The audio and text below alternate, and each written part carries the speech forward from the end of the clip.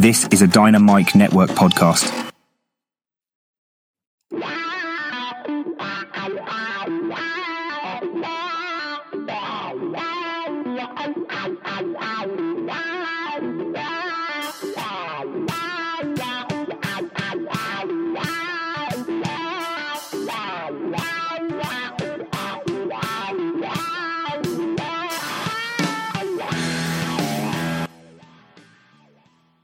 Hello. Welcome to another episode of the Max Destruction Podcast, a very special episode as we are celebrating Valentine's Day just a couple of days early. Unfortunately, I have to leave before that, which is not an uncommon occurrence for my guest. I kind of teased it last week when we talked about who's going to be coming up, and I am delivering it. So welcome to the podcast, my wife, Lindy.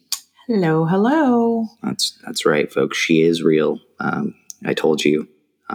And she is not AI made up, which is good. I'm real. Yes. So I figured this would be a fun event for most of my audience because they've seen how I am with my father, who has a very eclectic way of doing it. And I figured it would be about as awkward and as funny for the rest of the audience for you to be here, honey. So why don't you tell them about yourself and why you decided to pick me for Valentine's Day? Well, I am a Gen Xer. I grew up single mom, only child, wanted to have a big family, and then I met my husband, and he has a small family. And we have two great children. The reason why I picked him is he makes me laugh, has always made me laugh.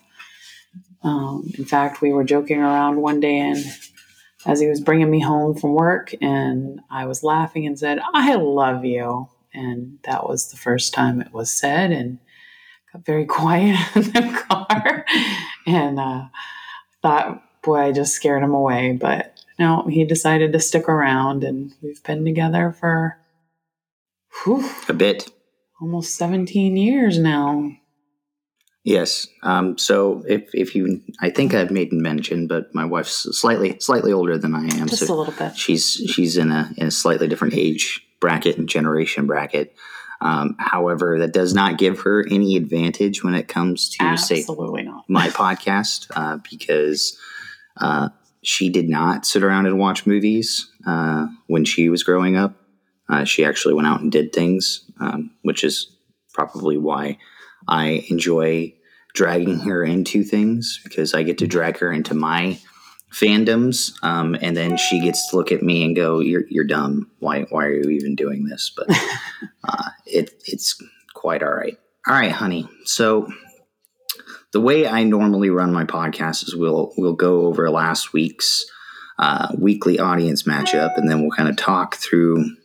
Well, my newest co-host Francis will actually kind of break things down, which I can't wait for you. Well, actually, you did hear him, so you were one of the first ones too. And it's uncanny how much he sounds a lot like a certain actor that is not part of it. I actually met one time. Yes, many years ago. She did. So she was able to bless off on the fact that it did in fact sound like him. That's non-attributional. So don't stress about that, guys. I'm not going to be in any legal trouble, at least for that. So yeah, we'll have Francis go ahead and introduce himself. Francis. Max Destruction fans, I am here to inform you that Gio is no longer with us. Unfortunately for him, certain debts came due. Let's be fair though, his heart wasn't really in this business. As a result, I am now going to be bringing you a more honest, and some might even say, classy perspective as the new third host of this program. Ken, if you know what is good for you, you will look the other way on this. Be seeing you. Well, that was very inappropriate and rude. The co-host right now is definitely not an idiot. She picked me, which I don't know if that says more about her or me. So, all right, sweetheart. So for last week's weekly audience matchup was actually a character that Scotty, my newest co-host, brought up. And I can honestly say I had never heard of before, which was Tonda from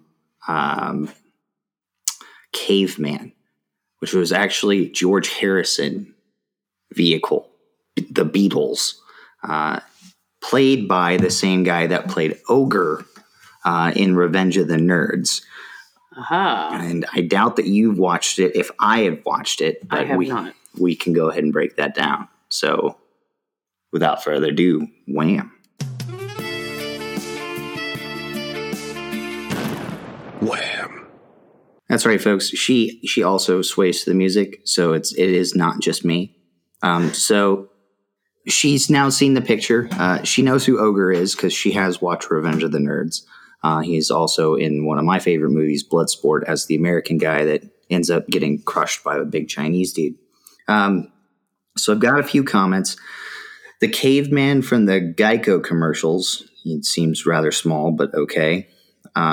Zed, which is Jack Black in Year One, definitely not. But this one is of serious note.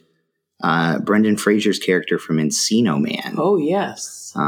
Extra points if you remember what his name is. I do not remember his name. Sad, just sad days. You're going to say it and I'm going to go, oh, yeah. I'm gonna let it percolate for a little bit. Maybe you'll drop on it. So great stuff. That is from the Instagrams. Let me pull that. And those were both from John Strosky. So great, only in slight terms. We all know he's not exactly the best at picking things. That's why his podcast, Console Combat, it's not bad. As far as our Facebook, we had the Camacho brothers actually fighting back and forth. Okay, so from the Facebook group, George of the Jungle, Hercules, the rock version, which neither of us watched, Tarzan, Conan, and probably my favorite from Scotty's twin brother, Fred Flintstone. Yeah. So I know you've watched at least 3 of those. Mm-hmm. Just looking at the picture, who do you think would probably be a good matchup for that? No, I think the Encino Man. I really do. Uh-huh. Link is his name. Right. See, Link, the missing Link. That's why we have that. Yep. All right, so just like I do with all the rest of my guests, I did not tell Lindy that she was going to be picking this next week's Wham, so she gets to think of that as we go through and then come up with a great answer. She really is just here for the soundtrack, folks, honestly. Getting into that, though, it's a Valentine's Day edition, so I figured 2 heartthrobs from the late 80s, early 90s in Lisa from Weird Science and Holli Wood from Cool World would be a great matchup. Because of that, we do what's known as the Tale of the Cocoa Butter, Francis. On Max Destruction, the hosts use a semi-idiotic method called the Tale of the Cocoa Butter as a clever device to provide character backstories, much like Rogan does at the UFC. The hosts go through their respective characters' backgrounds, abilities, and equipment to provide the best possible description for the listeners. If these guys were to just use your run-of-the-mill standards, they couldn't really claim to be an action character podcast, could they? All right, so because I am so nice, and also I gave her the choice because she'd never seen Cool World to pick her character, and she wisely picked Lisa from Weird Science. I'll reserve my comments till the end, but I'll let her go ahead and break her down. Go ahead, sweetie. So Lisa is a character from the 1985's Weird Science. She was played by Kelly LeBrock. She's got medium-length brown, curly, wavy, beautiful hair. She's absolutely beautiful. And she shows up on the scene with a nice big explosion with these little blue panties and a cut-off white short t-shirt. And just these guys are completely taken aback by her.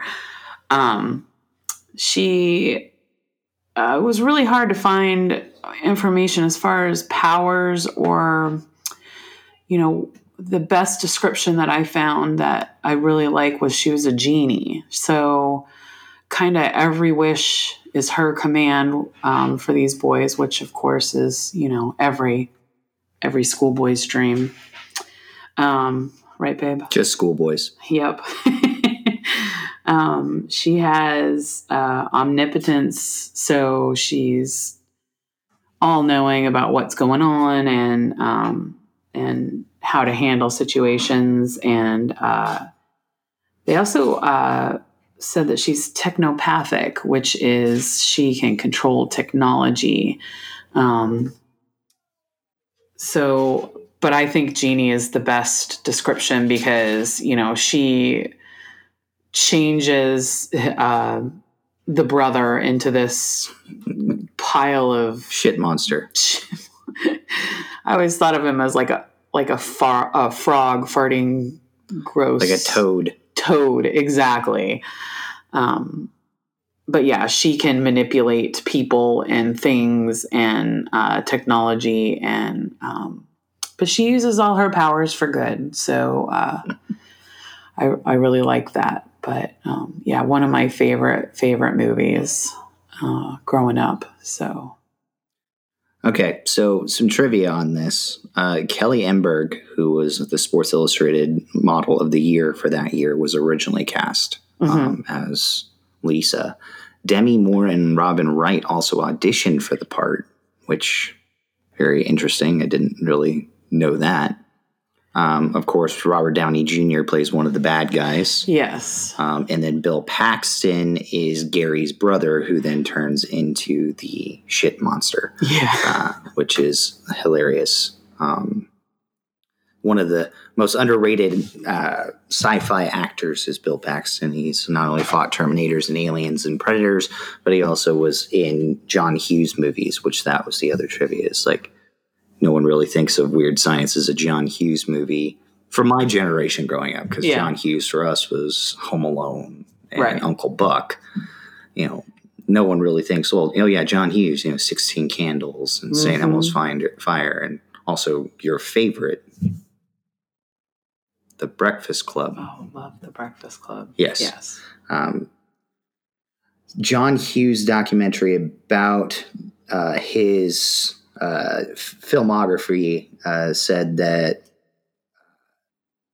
the whole point of Lisa was to be Mary Poppins with boobs. Yes. Which I think is... I did read somewhere where they talked about the fact that they wanted to make her boobs bigger, but then decided to size it down to a C because of, they didn't want...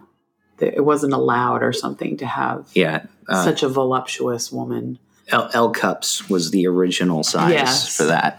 And I think that in the movie, they were like, that's just too big. But I think it was honestly because they couldn't find a woman that looked normal-ish for that time. So, all right, sweetie. Well, thank you for breaking down Lisa. I figured you'd get a kick out of that. Also, Kelly LeBrock in Out for Justice, Steven Seagal movie, where she met Steven Seagal and they were married for a while, and that didn't end very well. But that is where I met Kelly LeBrock before I actually watched Weird Science, which is funny that I watched Steven Seagal movies before I watched a John Hughes movie. You know how I was brought up, so it's not a shock, I'm sure. Yes. Okay, so her opponent, while I thought that this was a great matchup, probably should have asked you about it, because this is really just when I'm thinking computers and a woman that seems to be able to do anything. I thought of Holli Wood, which was in the 1992 movie Cool World, played by Kim Basinger. I figured these two things, she was a cartoon, seemed to, like in my memory of the movie, was kind of able to do everything that Lisa was. Actually, but when I went through it again, I was like, not at all. This is probably not a great fight at all, but we go with it here. Even though I picked the we'll call her the dark horse of this fight. It's a long shot, but we're all here for the underdog. So Hollywood is the main antagonist in Ralph Bakshi's ninth animated feature film, Cool World. Now, interesting aside about that, I did not know. So he was the one that did Fritz the Cat, which was the very first X-rated animated movie ever done in 1972. He also made The Lord of the Rings, the one that everybody loved before the newer ones came out, the kind of animated. I remember watching that when I was a kid. So he was the one that did that, and then these movies, which very, very different styles, but also very interesting. So she is a doodle, which is what the cartoons were called, inhabitant of Cool World. Also kind of like the beginnings of some of the movies that you saw later on. Who Framed Roger Rabbit, of course, was on the Disney side of this idea. Monkey Bone, which is another Brendan Fraser movie, came out in the 2000s, all kind of played off of this. But she wants to be a real woman living in the real world, and she is willing to resort to anything without hesitation to make her dreams come true, even if it means killing people to earn it. Now, I had thought that you had probably watched this because of the title actor, which was Brad Pitt. I may have. I think I did, but it was not that interesting for me. I'm sure it wasn't like high up on your list, but it was like right after Thelma and Louise. So like Never Brad seen Pitt. That. Oh, what have I done wrong? Okay, so maybe the next time we have her on, we'll do that fight of Thelma versus Louise, which would be kind of funny. So Hollywood first appears dancing in a club during Jack's first arrival in the doodle sketch of Jack's drawings. Now, Jack is actually played by Gabriel Byrne, who went on to play some of the like most evil characters you'd ever met, but he was seen to be like the evil guy, but not so much. It's immediately apparent that this is not a kid's movie. She is very scantily clad. She is drinking and smoking and basically giving lap dances to any humans that show up, because the only way that she can turn human in this world is if she has sex with a human. Because, of course, and now it's starting to make sense to her why I watched this movie when I was younger. She frequents nightclubs, sporting revealing outfits, and the only other man in the world was the policeman, Frank Harris, played by Brad Pitt, who is actually what they call a Noid, which is a real person. Due to her constant attempts of bringing other human men into the cool world, there's an unspoken rule that Noids and Doodles are never supposed to consummate their marriages. Frank is constantly dealing with Holli's insatiable want to become human. Despite appearances, Holli is manipulative, immoral, and sometimes spoiled doodle woman whose main goal is to become a real woman and find the legendary spike of power. And she only knows about this because what she had heard of a guy named Vegas Vinny, which this was the other reason why this movie kind of called out to us, is we met in Las Vegas, is where I grew up. So this was filmed outside of Reno, and that's what they thought Vegas was for the longest time, was like 3 casinos and just really terrible trailer parks. It's close to what Vegas is, but it's not. It wasn't exactly that. Union Plaza, which we actually used to go down to the Union Plaza area, where Fremont Street was where this powerful Spike was. Now, she is able to trick Gabriel Byrne's character, who believes he's actually drawing all this world himself. Obviously, that's not the case, but he's able to pretty easily trick her. Or she is able to pretty easily trick him because, well, he's an idiot and she is a very smoking hot version of the animated film, right? Her character is modeled off of Betty Boop and Jessica Rabbit, which kind of makes sense. Of course, she's able to fool Jack into sleeping with her. She becomes a human, Kim Basinger, who I hadn't seen up until that point other than in Batman, where she was Vicky Vale. To me, Kelly LeBrock definitely way hotter. Yes, absolutely. In this. So basically the end of the film results in her becoming a cartoon again. She actually is able to get the spike, but she's fought and ultimately vanquished, where then she actually becomes what she does not want to be, which is basically old and ugly and having kids, because at that time that was just terrible, Right. In the early 90s. And that is about it for their breakdowns. Now, normally we would run into our simulation, which Francis would now be going over. But because of it's Valentine's Day, and I only argue with my wife for sport, not for entertainment, I don't think we're going to do a fight. Rather, I'd like to hear about when you first saw Weird Science. Oh, geez. I was probably a mid-teen-ish. And I thought she was pretty hot. And I loved the movie. My favorite part is when,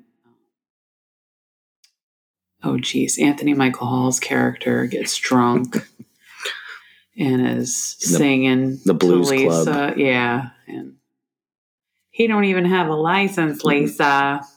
I love that movie. And of course, again, with all of the 80s movies, Anthony Michael Hall was in all of them. And I think that was, the first movie that I watched of him that he wasn't such a nerd. He was kind of coming out of that nerdy phase and filling out and kind of cute. And, of course, Chet was a total ass, but he was... It was Bill Paxton. Pretty hot. Heyday. Yeah. And, I think, that was my first time seeing it, and not in the theaters because I was too young for that when it first came out. But yeah, it is one of my all-time 80s favorite movies, and I can't wait to share that with our girls. But so I remember the film for obvious reasons. But I think half-naked Kelly LeBrock. Well, yeah, it helped. But my favorite part of the movie actually had nothing to do with that. Was the end party sequence when she brings a Russian nuclear missile through the house. And then the biker guys from hell show up, and it is the original bad guy from Commando, who plays Bennett, who's like this Australian British giant dude, and his like biker mama on his back, and then the big bald guy from the original Hills Have Eyes, like one of the original mutant guys. And then at the end of the party, they're like, "Oh, we're really sorry about all of this." And he's like, I really hope you don't tell anybody, because, I teach elementary school. And it's such a reversal. And I mean, obviously the film's about, be careful what you wish for. And it was done in the 80s. So everything was larger than life. I love the blue kitchen and the grandparents frozen in time, which is one of the main reasons. And this is purely because for me, I don't want to be destroyed completely in a speculation. But the fact that Lisa can freeze time and do whatever she wants really kind of begs to question if there's anybody that would go up against her, but I'd be willing to entertain thoughts later. At this point, we do what's called the destruction spectrum, which Francis can talk about. It's time for the destruction spectrum, or as I like to call it, collateral damage that makes just a modicum of sense. Here, the hosts take the character's destruction potential and rate it on a scale of 1 to 5. To put it bluntly, it's how much collateral damage they can cause before the National Guard has to step in, be it a barroom brawl or a world-ending nuclear holocaust. The hosts will persevere and provide you with this valuable information because, let's face it, This is why you're here. So you've heard the podcast before. Funnily enough, you usually listen to it with our girls. We've also been featured on the podcast. But Yes. If these two were to have gotten into a fight in normal neighborhood in Manhattan, how, on a scale of 1 to 5, which is 1 like a normal bar fight to world-ending catastrophe, where do you think that would run? 1. Like it would just be a bar fight? Yeah, I don't think that Holli has a fighting chance in hell. Oh no, not at all. But I think I would only agree with you only the fact that Holli probably doesn't fight very much, but she's also a cartoon, so it's not like she'd be hurt by anything. No, that's true. And she also, she is the bad guy. Like, she's the villain. She has, by all means, wants to win, by murder or whatever, as you said, to just become human. I think that she would either fight her or try to get her on her side and help change her into a human. Which I think would be great hijinks. It would be a great evil buddy cop movie in the 80s, I think. For me, it's more like a 4, because I feel like Lisa, if she really just let it go, would blow up the world and it would be over, and then she'd just restart it. So I think it could go either way. I don't think these two are going out to get their nails done and talk about, No. life choices, probably. I don't think Lisa has the patience for any of that. No, not likely. All right, guys. So the winner, as discussed before, actually was not put out during the episode because I felt just terrible about it. The winner, of course, is Lisa, 989 times. 989 times to 11 for Hollywood. That's 989 to 11 for Hollywood. All right, sweetie. So before we actually get out of here and I describe my next week's back with Scotty, we actually do have next week's Wham!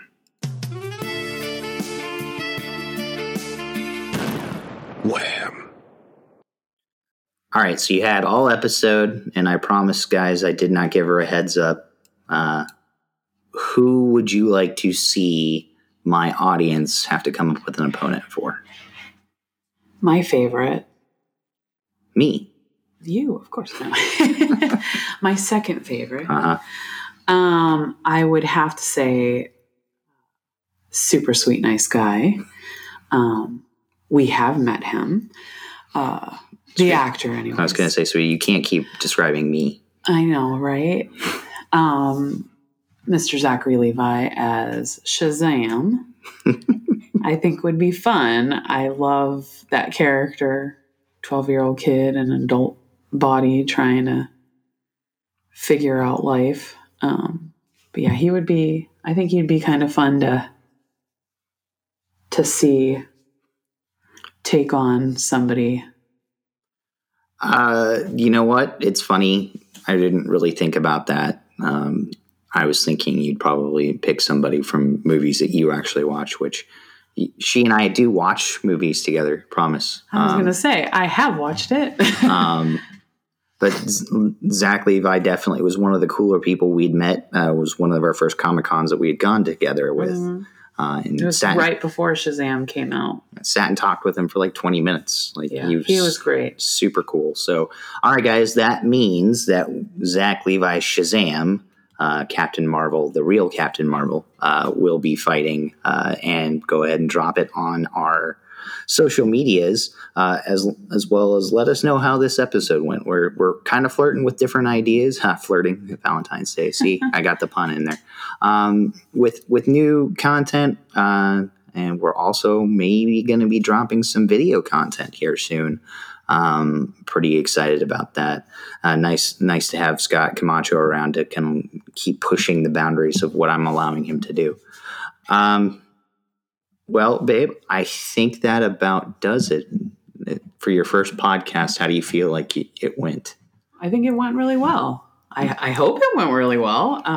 Definitely Felt pretty comfortable. So definitely way better looking opponent than I ever usually get. So this is a plus side for me. Yes, I would agree, and I'm not just saying that.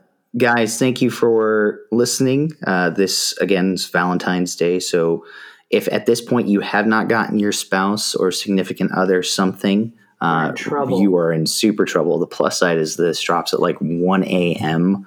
on Valentine's Day. So you still have a chance to go and fix it. And regardless if she says she doesn't want anything or not, just get go, her something. Just go get her something, because you'll never hear the end of it. Not speaking from experience. With that, we're going to go ahead and let you go, and I'm going to enjoy my night with my wife. And she's giving me the laundry and stuff. Yep. But thank you guys for listening, and we'll see you next week. Bye.